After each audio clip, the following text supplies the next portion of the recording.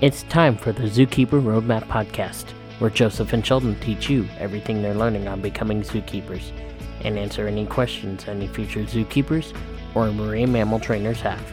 And now, here are your hosts, Joseph and Sheldon.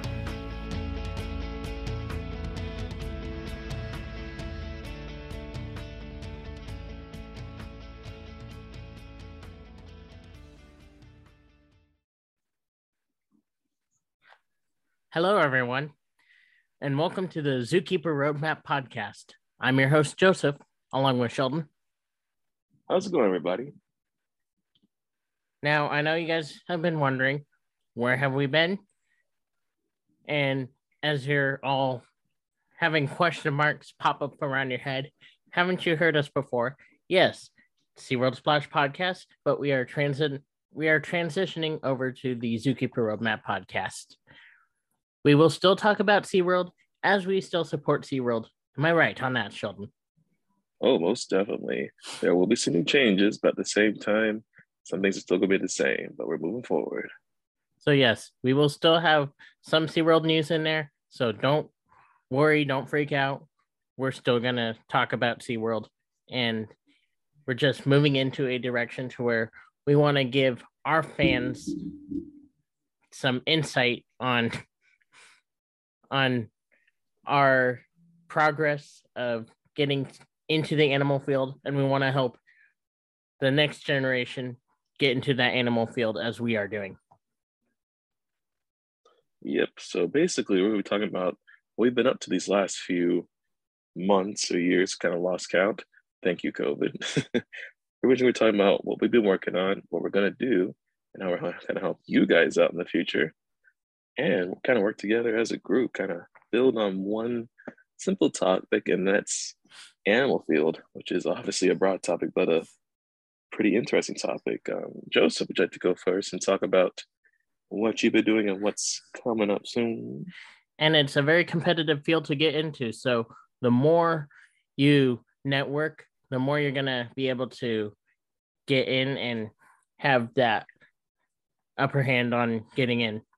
So I'm starting on Monday, I'm going to be doing a new volunteer gig with Nurtured by Nature.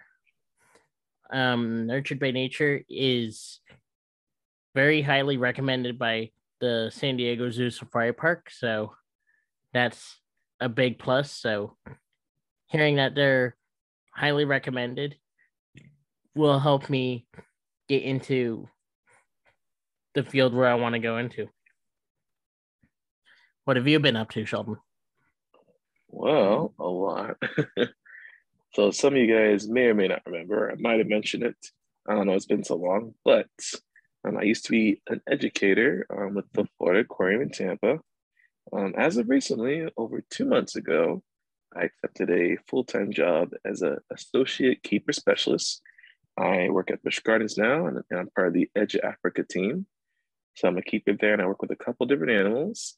The main ones I work with are lions, hyenas, hippos, lemurs, crocodiles, and lots of tropical fish. So that is what's going on with me right now. It's been a really amazing experience. Another big change in the aquarium, but definitely a great path for me moving forward into zookeeping. If you're not sure what a specialist is right now, it's kind of like the intro starter of becoming a zookeeper. To get that, obviously, it takes a lot of experience. So some of you guys know I did some internships with Zoo Tampa. I did some volunteering with the aquarium while I was working there in different animal departments. Took me about 5 years of experience to get this job I am now. And it's definitely an amazing experience. Yes, I'm working very closely with lots of dangerous animals, and obviously I'm being very safe. But the keepers there, they've been training me. We've been working together, and it's really cool. Really amazing experience to learn from them. How to work with a lot of animals, how to do your shifting, how to take care of them, training, guest interaction, all that fun stuff. So that's what's going on with me. So yeah, lots of big news happening with us as we're going forward. So I'm sure guests are probably going to wonder, how did you get this job? And what steps did you take? So maybe you Sure. can also kind of be like our first guest and talk about Ooh, how you got into this job. So pretend you're not the co-host right now. You're a guest. So welcome to the podcast. dang, I had to act and improvise on the spot. Okay, no pressure. So, I'm just kidding. So, if you guys are wondering, let's wind back the clock 5 years ago. Um, in high school, working at Chick-fil-A. So, I used to work at Chick-fil-A. That's my first job. Obviously, it was not the job for me. The people were nice, but obviously, somebody wants to work with animals. I'm not going to move very far in animal field with a fast food restaurant. But fun fact, when I was there, I actually met somebody who worked at the Floyd Aquarium, and I asked him, how did you get this job? What steps did you take to, work with animals? And they said, oh, I volunteered. So what did I do? I applied and volunteered, and one day a week, every Sunday, because as you know, Chick-fil-A is closed on Sunday, I had a day off. I was going to college at Hillsborough Community College first. Then I would go to work part-time at Chick-fil-A. And on every Sunday, I would go volunteer with the Florida Aquarium. So I started volunteering with the Stingray Touch Habitat, known as the Manatee Viewing Center. If you're from Florida and live around the Ruskin area, you know what I'm talking about. If you don't know, definitely recommend coming to Florida, especially in the winter season. That's when our local population of West Indian manatees they head over to a power plant to stay warm in the winter. If you don't know, manatees don't have much body fat, so they cannot survive the cold winters in Florida. And we like to jokingly say here, a winter in Florida that's cold for manatees is below 60, 70 degrees. That's too cold for manatees. They get hypothermia. So they usually head to the springs here and these power plants. So if you actually want to go see that, it's a free place. Just drive down south to Ruskin, Florida at the Big Bend Power Plant. On a really good, cold, chilly day, you actually can see on record 700 manatees altogether. It is a seasonal place, so it is open usually from November to April. But I was there volunteering because there were stingrays there from the aquarium, and those stingrays were mascots for the baseball Rays team mascots. So they, Joseph's not a fan. I'm sorry for all you other fans of baseball. I am so sorry, but any local Tampa fans here, um, pretty much, yes. Go California teams. I'm sorry, I'm not from California. If you don't know, I'm sorry. Anyway, basically, we would watch the mascots on the off season. So when they weren't at the fields, the baseball team were playing obviously the baseball games. They kept the Rays actually offsite at that center half of the year, and then they would go back to the baseball stadium when baseball season was open. So half of the year for 6 months, I volunteer, let guests touch the stingrays, talk to them, educate them, pretty much build the first kind of founding steps on taking care of animals and talking to the public. Little tip for you guys, hence coming soon. Being a zookeeper, taking care of animals, there is a lot of talking involved with your teammates and with the public. So I'm sure many of you original SeaWorld Splash podcast fans know, you go to SeaWorld, what the trainer's doing in between the shows, they're usually talking to the guests, talking to each other, making a plan for what the show's going to be like, doing the presentation. Obviously, Orca Encounter nowadays in San Diego has a lot of talking. Well, guess what? My jobs have a lot of talking. So as a volunteer, I would be on the mic talking to guests, and that was a big, big part of my job. So if you are considering a position or anything working with animals, whether it's marine life, terrestrial, you're probably going to be talking to people. And that could be any people. Like you could be talking to some campers, some older folks, teenagers. You could be going to schools. Your audience could be 2 people to 2,000 people. You never know. Obviously, if you're doing a show in a big stadium, you'll meet a lot of people, obviously. After volunteering for 6 months doing that, the aquarium hired me part-time as an educator. So there I did different more touch pulls, some more stingrays, got to work with some invertebrates like anemones, sea stars. Then I moved up to more other cool animals like moon jellyfish. Yeah, I've been to Florida Aquarium. You can touch moon jellies. So I believe it's only one of 4 aquariums in the world you can touch moon jellies. That's a cool experience. Then I started working with small animals like snakes, baby alligators, armadillos, small creatures, getting used to that and talking with them and taking care of them. The next step up was getting more internships. So When I finally graduated University of South Florida and got my bachelor's degree, I still was applying and not getting anything. Also, fun fact, as many of you guys know or have never tried yet, as you apply to jobs, and Joseph and other people will attest for this, you are going to receive lots of rejection letters. I'm not saying that to make you feel bad or discourage you. It's just honest. It's just being honest. So basically, it's competitive. If you don't know, it's competitive. A lot of you guys are numbers, but if you don't know, it's a competitive field. You're competing with hundreds of people from across the country for a job that you want. It's not saying you're not good at it. It's not saying you can't do it. It's just a lot of people have qualifications. So when I was applying for like big zookeeper jobs, I figured I have a degree, I'll be fine. No, so I'll be honest. My first few years, I would apply to like 20 different zoo jobs and receive like 20 different no's or rejections, not even an interview. And that was really discouraging. So after that, I regrouped, talked to some people, and I was like, all right, what am I doing wrong? And they said, you have some experience. Great. We need you to have more experience with these different type of species. And I was like, what do you mean? And they said, well, if you want to work with, say, elephants, my favorite animal in the entire world, you need to have some experience working around elephants or big animals. And I was like, well, how do you really do that? And they said, well, usually there's internships. And I was like, internships? I've heard of those. I thought you could only do them in college. And they said they recommend in college, but you could technically do them anytime you like. It is better for college to count as credit. But if you're trying to, get that experience, that works too. Excuse me. But anywho, so I started my first internship with Zoo Tampa. And that was, believe it or not, my first internship was a few weeks before COVID hit, about 2 years ago. So I went in not knowing really what to expect. I was interning with the elephant and rhino department there. I believe there's about 10 interns. But basically, as an intern, you're learning everything. You're an apprentice. My internship was unpaid. There are some paid internships, but mine was unpaid. And I had to learn about what it means to be a zookeeper. So the first lesson I had to learn is getting up early in the morning. So I live a little ways away from the zoo. So I would get up, and I still do to this day, get up at 4:30 in the morning to be at the zoo ready to go at 7 o'clock because the zoo life starts very early. So from 7 o'clock to 6 o'clock, we were taking care of animals. And most of the time, like, I didn't actually get to do a lot of hands-on animal stuff. So as an internship, you're doing a lot of watching and cleaning. So for example, we wake up, we would make all the food and diets for breakfast, we move elephants around, and then my job was cleaning up all the poop and hay.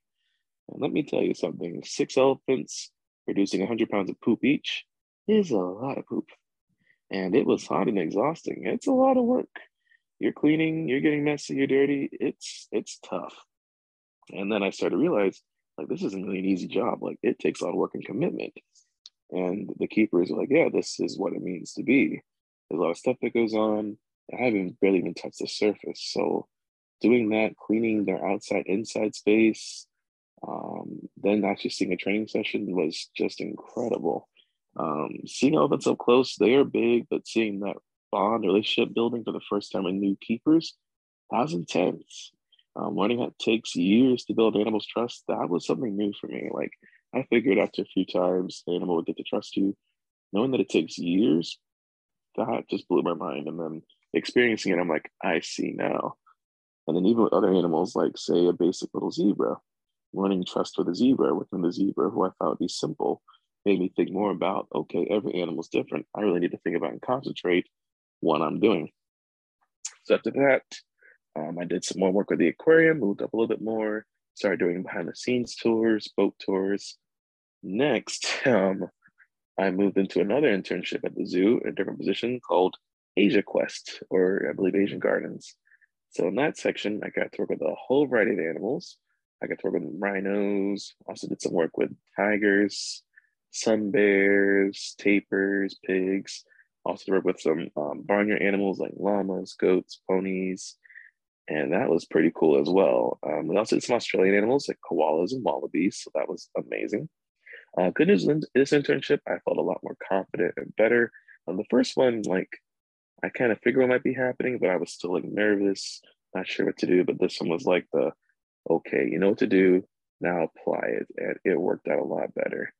What I discovered in my over 6 months interning with everything was that most interns that I've been with have done internships before, and they learn from each other, and it helps build because pretty much an intern does what a keeper does, obviously not paid, but does the basic jobs. Now, fast forward after all this rambling to recently, I was full time at the aquarium, and I was obviously wanting to move forward and continue my animal degree and do more stuff. So I'm doing some more volunteer work with different animals there, like otters, lemurs, sloths, birds of prey, bigger animals. I was finally hired at Busch Gardens in Africa. That was definitely another turning point for me. So that when I got in there, I knew what to really expect, but at the same time, I didn't know what to expect. But everything I've learned over the 5 years just doing the volunteering and working helps me out now, especially with building animal trust and bonds. I'm working with dangerous animals, talking to the public. I can take all those tools and resources and apply them to my job, my career. Granted, it's still not easy. I'm honestly, like I said, I'm getting up at 4 o'clock in the morning. As a new keeper, being there for 2 months, I'm still doing most of the dirty work and cleaning. I am doing a little bit of animal training with hippos and stuff, but obviously there's a lot of things I can't do now because I'm not trained on that yet. And as time goes on, the bigger, more dangerous animals require a lot more patience. So our little saying in Africa, we always say, the lions are surprisingly the easier animal to get you to trust, but they're more dangerous. However, a hippo, even though they're less dangerous, quote unquote, unless rules apply to them, it takes a lot longer to build their trust and confidence. So what that means is when we are moving our lions from the night house to the outside area, we actually will station them, get them to their spots, and toss the meat. For lions, hyenas, you toss the meat a few times to do that. Lions, hyenas pretty much are your best friend after that. You feed them, they're happy. With a hippo, a little bit different. We work pretty close to the hippos. We will feed them, but it takes really for them months and years to really build a strong bond. One hippo I've been personally getting to know really well is Kita. Kita was born in Busch Gardens. She's 15 years old, but Kita is a very shy hippo and she likes to take things very, very slow. She also did not like tall men, and me being one of the tallest men in Busch Gardens, it's tricky. And getting her to actually be comfortable with me took me actually about a month. So I spent a month just talking with her, spending time with her, just feeding with her, and eventually she did warm up to me, but I'm still building my relationship with her. It's still a long way away. She's comfortable around me, but there's still a lot of things she's still not used to me doing or working around with her. Like her simply following me around takes a little bit more time. And that's just, it's incredible how smart every animal is, how every different personalities are. And even the keepers I've been meeting, talking to, they've gone through similar things or they have their own stories and journeys, how they get there. And I'm sure all of you listening have your own journey trying to get there, whether it's, being a killer whale trainer, working with birds, or doing a dolphin show, or training horses, anything. We're all going through our own little like battles and journeys and stories, all of them, written differently. The important thing is knowing where you're going and how you're going to get there and sticking to that path. Because as you all know, and I have told you, it's not easy. And there are days where you just either want to quit or you're like, why am I even doing this? Obviously, the pay's not going to be the best. You're going to be like, why am I even doing this? My friend is over here. He's sitting in an office flipping burgers for more money than I am. And I'm shoveling poop. It's really about the passion, like I have a passion for wildlife. We all have a passion for wildlife. That's why we're all here. And that's why I love animals. That's why we go to SeaWorld, sit in the soak zone, talk to the trainers, do the dolphin swims because we love animals. We do it for animals. It's not necessarily for money, but it's still an amazing experience. As I say, I'm still learning stuff every day. As I continue, I'll definitely keep you guys updated. Hopefully, we'll have other guests besides myself talking about their animal experiences. But if you guys ever are like at Busch Gardens or at nature or help me out, Joseph. Or nurtured by nature. Nurtured by nature. Make sure you sign up for a tour. Yeah, sign up for a tour with one of us. We'd be happy to let you guys come behind the scenes, meet some animals, or if you're ever in the parks, come and say hi. We are not shy. We're not going to bite. We love meeting people because we all want to. Our new plan is to work together to our career paths. Even if you're not in the same career path, it's okay to just still have a chat. That's fine. And I was just kind of wondering, as I'm sure our listeners will probably be wondering. So you mentioned you had done the internships. What did you do differently for the second internship? And did you have to remain humble like you hadn't had that first internship? Ooh, very good question. So, with the second internship, I went in confident, but I did to humble myself down to not be cocky. So I had to remind myself, you know what to do, but you don't know this area and these people. So another tip I always tell everybody, treat it like a job. Any internship you do, treat it like you're getting paid on the job because they look at stuff. That's like your interview. So when I went to my second internship, I went in ready to work and ready to learn still, but also ready to pick up things. So I always keep myself busy. If there's something to do, I would go do it. Obviously with permission, cleaning up something, washing dishes, picking up stuff, trying to make, my goal is to make everything easier. So easier for the keepers, easier for myself. So that way we could do the fun training activities or do some fun learning. And with this second one, I felt it was definitely a lot better because I felt more prepared, more ready. I mean, you can go in, I've seen people do it, not pointing any fingers, but I've seen people go in and they act like they know everything and they don't.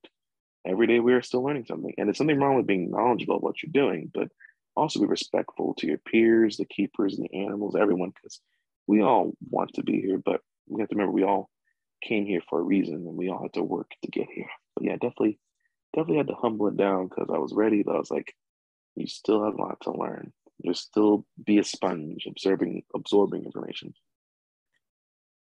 Is there any other tips of advice that you'd like to give our listeners, or So, or anything else you want to leave our listeners? well, definitely never give up on it. Keep trying and applying. You probably heard it. I'm still going to say it again. Apply, apply, apply, and network. The more people you know, the more everyone's going to know. For example, I met a bunch of keepers and trainers, and a lot of them still know each other. And they're from across the US. Some are from California, down here in Florida know each other. People in Texas, everybody knows everybody. The animal field is a small world. It's big, but it's really connected. So whatever you do and that impression you make on a keeper could affect you anywhere in the future wherever you're flying because there's a good chance somebody knows someone. It's it's I'm not even gonna lie, I'm just gonna say it. There is a good and I'm gonna say 100% chance the person or the job you're trying to go for, someone already knows someone trying to go for it, or they know someone in that job. Like, no lie. Somebody knows somebody. So networking, and if you keep getting those rejection letters, which you will, take it with a grain of salt, move on. Don't hold on to that. I didn't get it. It's okay. We didn't get it. Move on. Try again. Let's try something different. But never give up on it. It's never gonna be easy, but definitely you know, do your best. And last thing I'll say is have fun with it. As an intern, I was scooping up poop. Have fun. Enjoy your life and have fun with the job. I'm still a new keeper doing major stuff. Have fun. You're here as a keeper. You're here as a person, a trainer. Have fun with it. Even if there's stuff going on, coworkers' bad day, animals aren't acting right, still have fun. Make every day really fun and exciting because, you need to make it exciting as every day should be.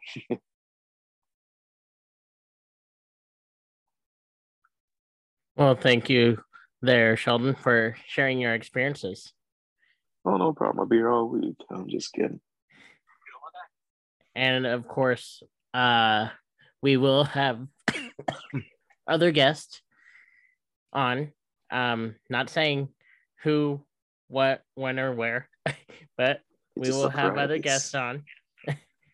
So yeah, we just want to get you guys all caught up and give you guys a picture of where we're headed. So if you guys are worried that SeaWorld Splash Podcast is changing with with myself, the host, or Sheldon, the co-host, no, we're still going to be here. We're still going to be doing the podcast. We're just changing the name. We want to help our new people. We want to help our new keepers, trainers, and those conservationists that go out there and do these jobs. So with that, I just want to say thank you again for listening. And we hope to see you guys back here next time for an episode. So thank you, everyone, and have a good night. Have a good one, guys. Thanks for listening.